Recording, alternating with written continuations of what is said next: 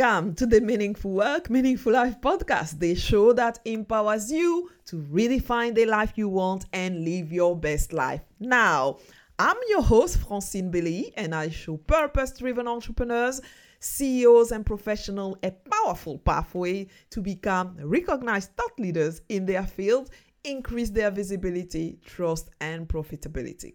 So join me and my guests every Tuesday for inspirational stories and practical strategies to get more meaning in your work and in your life, make the money you deserve, and lead a movement to change the world. So, hi friends, we've reached the end of this season 9 on the Meaningful Work, Meaningful Life podcast. Over the past several episodes, I discuss with my guests various aspects of employee advocacy or employee ambassadors. So what organization can also do to create a great place where people will feel they want to become their best brand ambassadors.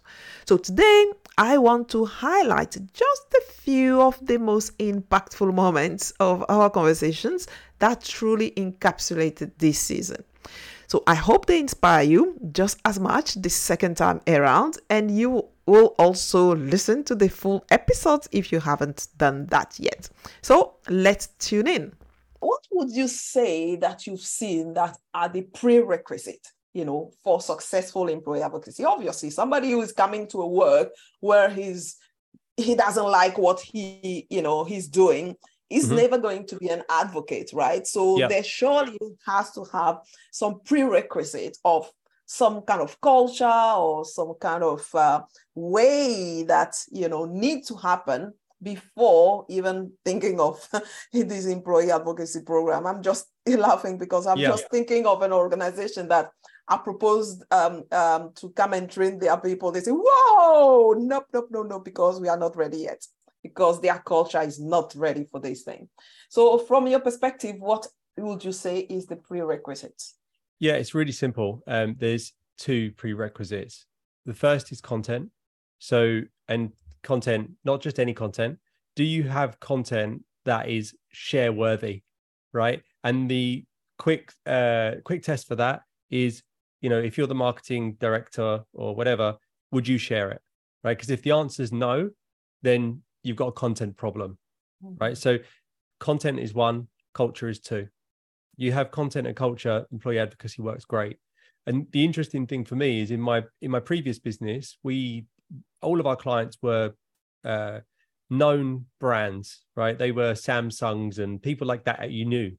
Our clients in Disseminate, I know who they are now, but some of our clients have, 30, 40,000 people in their company. And I've never heard of them prior to them being a client because they work in oil and gas or they work in mining and minerals. And I don't work in that industry. And then you look up the company and they're huge. And you look at their content and I don't understand any of it because I don't work in that sector.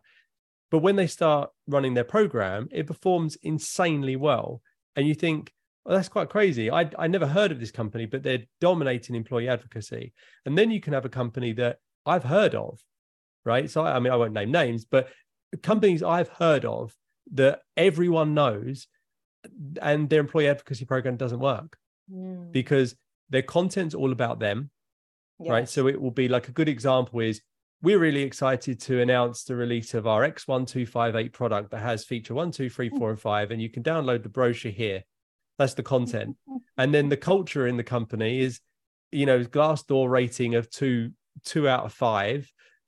Everyone wants to leave. So you think even though you're a really well-known brand, you've got terrible content, terrible culture. So actually the probability of you succeeding in employee advocacy is quite low. So it's really, as if I was speaking directly to a marketer, I would say, how happy are you right now? Because if you're happy in the company, and it's generally a good vibe and the content you're producing is good, then you've got a huge success probability with employee advocacy. But there may be some prerequisites. What would you say will be some of the prerequisites that you'll see that, people will be much more happy when the organization has some of those to get out there and really become brand ambassador for their company outside of the organization? Yeah, so I will say first, before you become a brand ambassador for the company, you definitely want to make sure that you're clearing it with the company first, because not all companies want their employees being ambassadors. That's why they have a marketing department. And here in the States, a lot of people have gotten fired from their companies because of the things that they put on social media. So you have to be very careful with that relationship. If that's something that you want to do. I mean, me personally, I'm not an ambassador for any company that I work for. I'm just not going to do that. But some people love where they work and they really want to promote it, and that's fine. But again, just make sure that that's something that your company wants and if they want you doing it. Now, when it comes to being an ambassador, companies should allow employees to promote the things that mean the most to them when it comes to the company.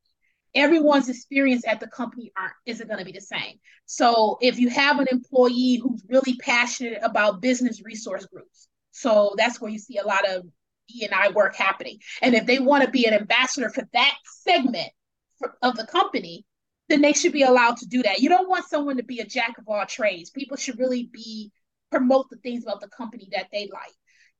If you work for a company that has really great benefits, travel benefits or whatever, and you're someone who really likes to travel and that's what you want to promote, then let that be your brand. And I have people at my company who have branded their LinkedIn after our company, with the logos and the colors and all that stuff, because they really like that. But it is important to remember that your LinkedIn page is your page. It doesn't belong to your employer. They don't get to tell you what you can or can't post, as long as it's not racist or crazy or anything like that. But certainly, and then companies should support that.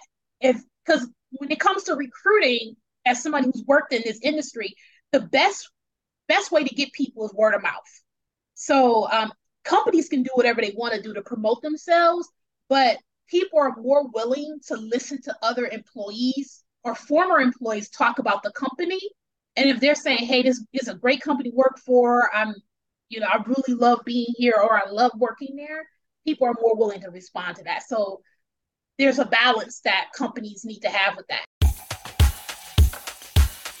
Definitely. This is what I was explaining to one guy last time, where he was saying, what will be some of the benefits of managers, for example, to be on social media. Say, really, if somebody wants to join your team, if you are active on social media and they see you, they can learn a little bit more about you and see you as somebody they want to work with, that is much more that is positive, actually, to attract talent that way. Because if they don't know who you are, they might not know who, but if they love what you do, they say, oh wow, I'd love to go and work with this person, actually.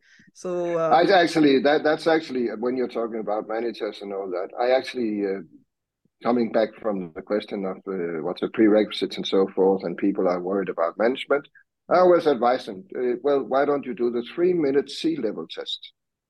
And then they, of course, say, what's that, Michael?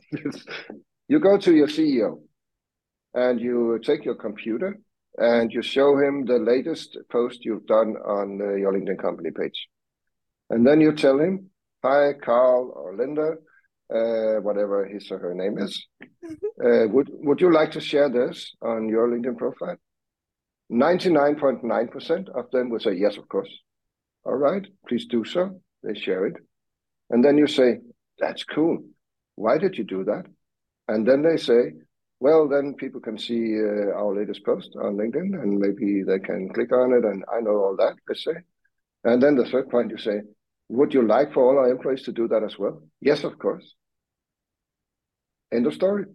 So that's the C-level test, right? Okay. What if they see guy doesn't share? So if he doesn't want to share it, and then he say, no, certainly not. I don't want any employee to be sharing anything. They should be doing their work rather than just playing on social media. Then you should wait. Then you should wait with employee advocacy until you have a new CEO, I would say. Can you tell something about that, actually, how to develop managers? Yeah, I think one of the things that companies can really do is to invest again in manager capability building. And it has been, in my experience, that sometimes managers will get a manager position, not because they are a good people leader and they have strong qualities, but it's because they have been very strong individual contributors in that space. And that's the Peterization, right? yeah, exactly. So yeah. being a strong individual contributor in a particular area does not necessarily mean that you'll be a great manager of a team and of that person. It takes development over time. It takes practice and support and learning how to build genuine and authentic relationships with people. It's learning how to flex your natural or your more dominant leadership style to support the people on your team who may need something different. It's, when I think about development and performance in general, managers spend about 210 hours a year on performance management activities and processes. And what that means is that they're having one-on-one meetings with their teams. They're having team calls. They're thinking about ways to develop and promote and provide experiences and opportunities for their team and making decisions with and for their team. And I don't know, I actually can't think of an organization at this moment that does this very well. And it's really important that companies have strong talent management and development programs for that reason, to be able to get training to the managers, those who lead people in the organization, just as it's equally important to make sure that you have technology and tools that facilitate that learning and facilitate that process. What would be your advice to leaders who want to start on this journey? Let's say that there is a boss who has never thought that they can start to empower their employees. What is your advice to them? Where should they start? For me, it is very important. Again, when you want to build a strong corporation, it's people who are making it strong. So if your employees are not very well skilled, if they are not skillful for making your company strong, it won't become strong. You alone, you can't do it. Yeah. That's why you need employees. You need people even who are better than you in their area. So for me, they don't have to be fear about training their employees. They don't have to fear employees who are smarter than them. I think that is very important. Have to be confident. You are the boss, fine, but now leave the floor for those who can lead you from one step to the top one. Otherwise, you stay at the same place, being your small boss, and people are going far, and you are still at the same place. So that, for me, you don't have to fear people. You need even to learn from them. You have to chat with them. You have to be concerned about their, let's say, living condition. It's very important. That's why I think you are not, it's not a waste of money or time when you are given, you are empowering your employees by capacity building. We have to do it more. We need people to feel at home when they are working with you. What would you say is, the advice for leaders that you may have if people are quite interested to actually start creating a culture of kindness? So where people obviously love to come and love what they do and become also their best ambassador, which is the theme of this season. Any advice for leaders who are interested? Where can they start? So I would say it starts with themselves, yeah, and how they behave and what they believe is important. So really, if they don't believe in this and it's not important to them, it's very difficult to get other people to start creating a culture. around any topic. Now we're talking specifically about kindness. And I would say that to begin by being kinder to themselves and others, by starting to listen more to themselves. So paying attention to themselves as well as to other people.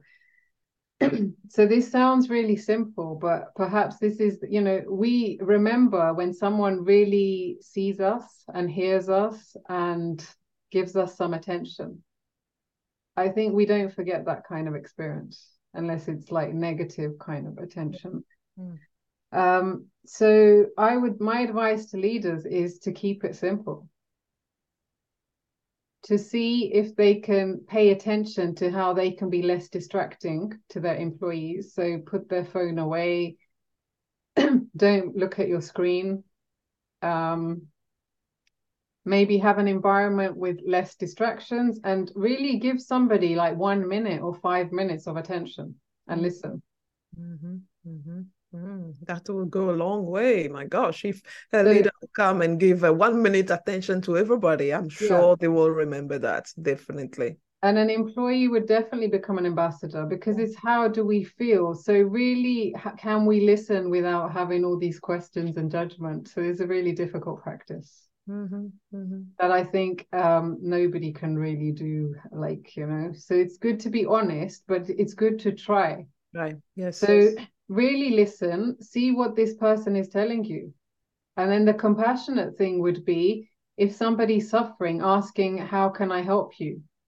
And they give you an answer and maybe you can't help with that, but there's something else. But even just asking the question, it doesn't mean you have to solve their whole problems. Just listen and see how you can help, or maybe somebody else can help, or maybe the listening is enough. And it helps you to think about this person slightly differently and see how you can help them to do a good job in the workplace. Because at one point, we're all going to go through difficulties in our life. Every human.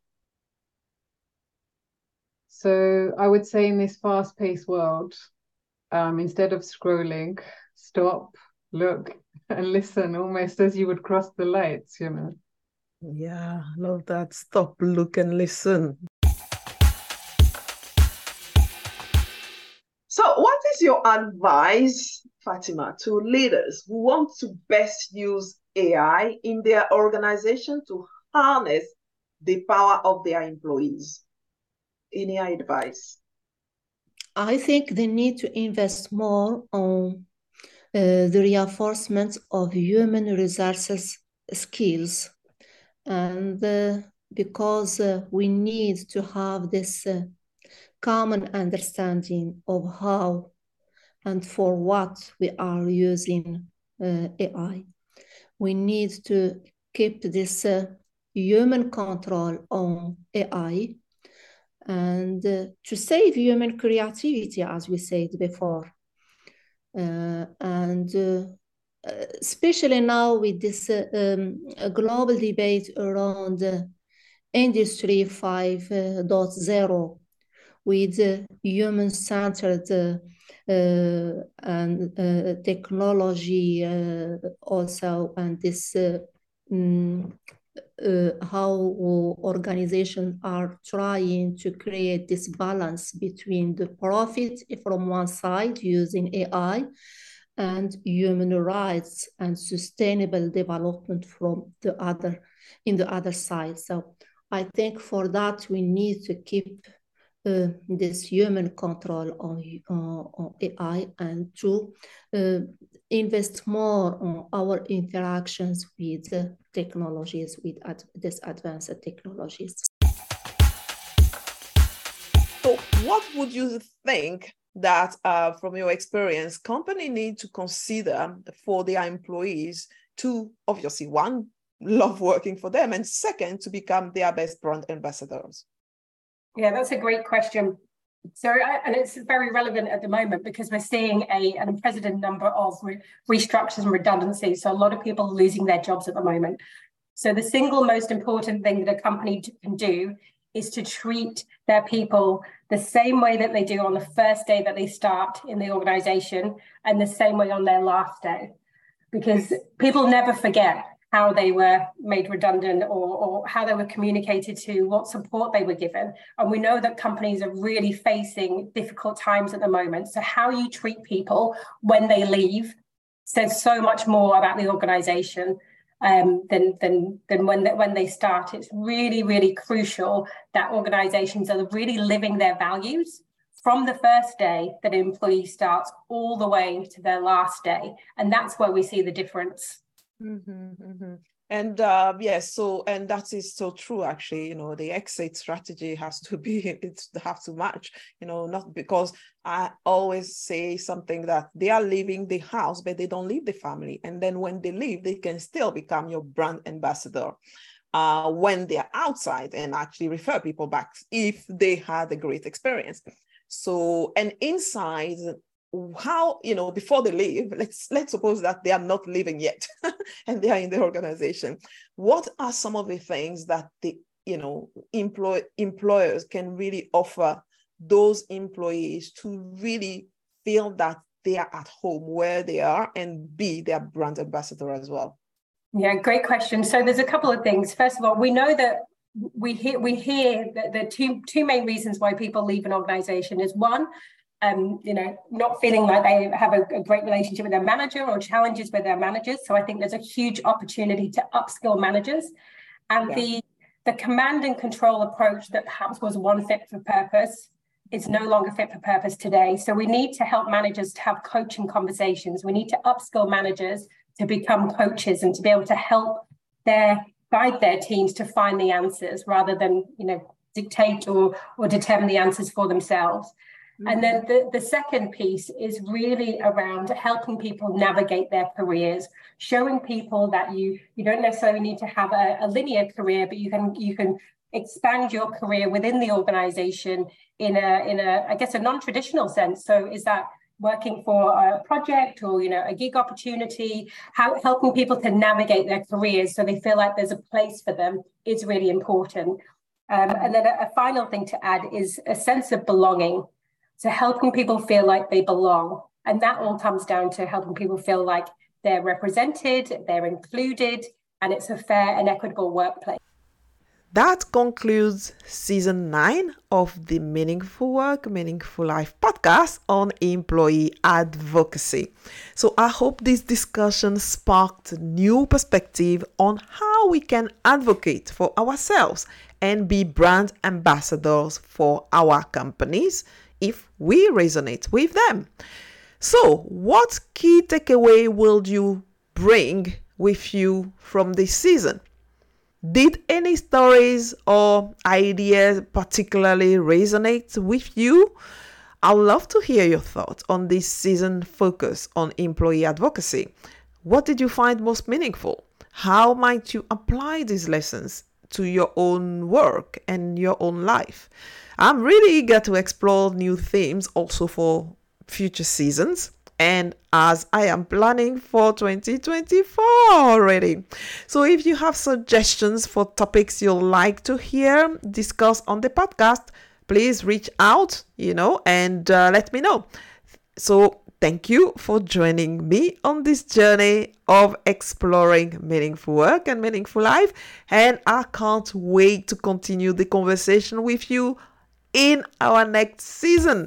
So the show notes of the episode, as usual, are on my website at francinebeley.com/podcast. That's FranceneBeley.com/podcast. And before we go, don't forget to subscribe to the Meaningful Work, Meaningful Life podcast if you love what you heard. Whilst you are there, you can also take the free personal branding for impact test. It's only 2 minutes and you'll discover your score in 7 key areas to improve your career or business success through personal branding. It's quick and it's free. So I will see you in the next season. Until then, dream, act, and make an impact. Lots of love.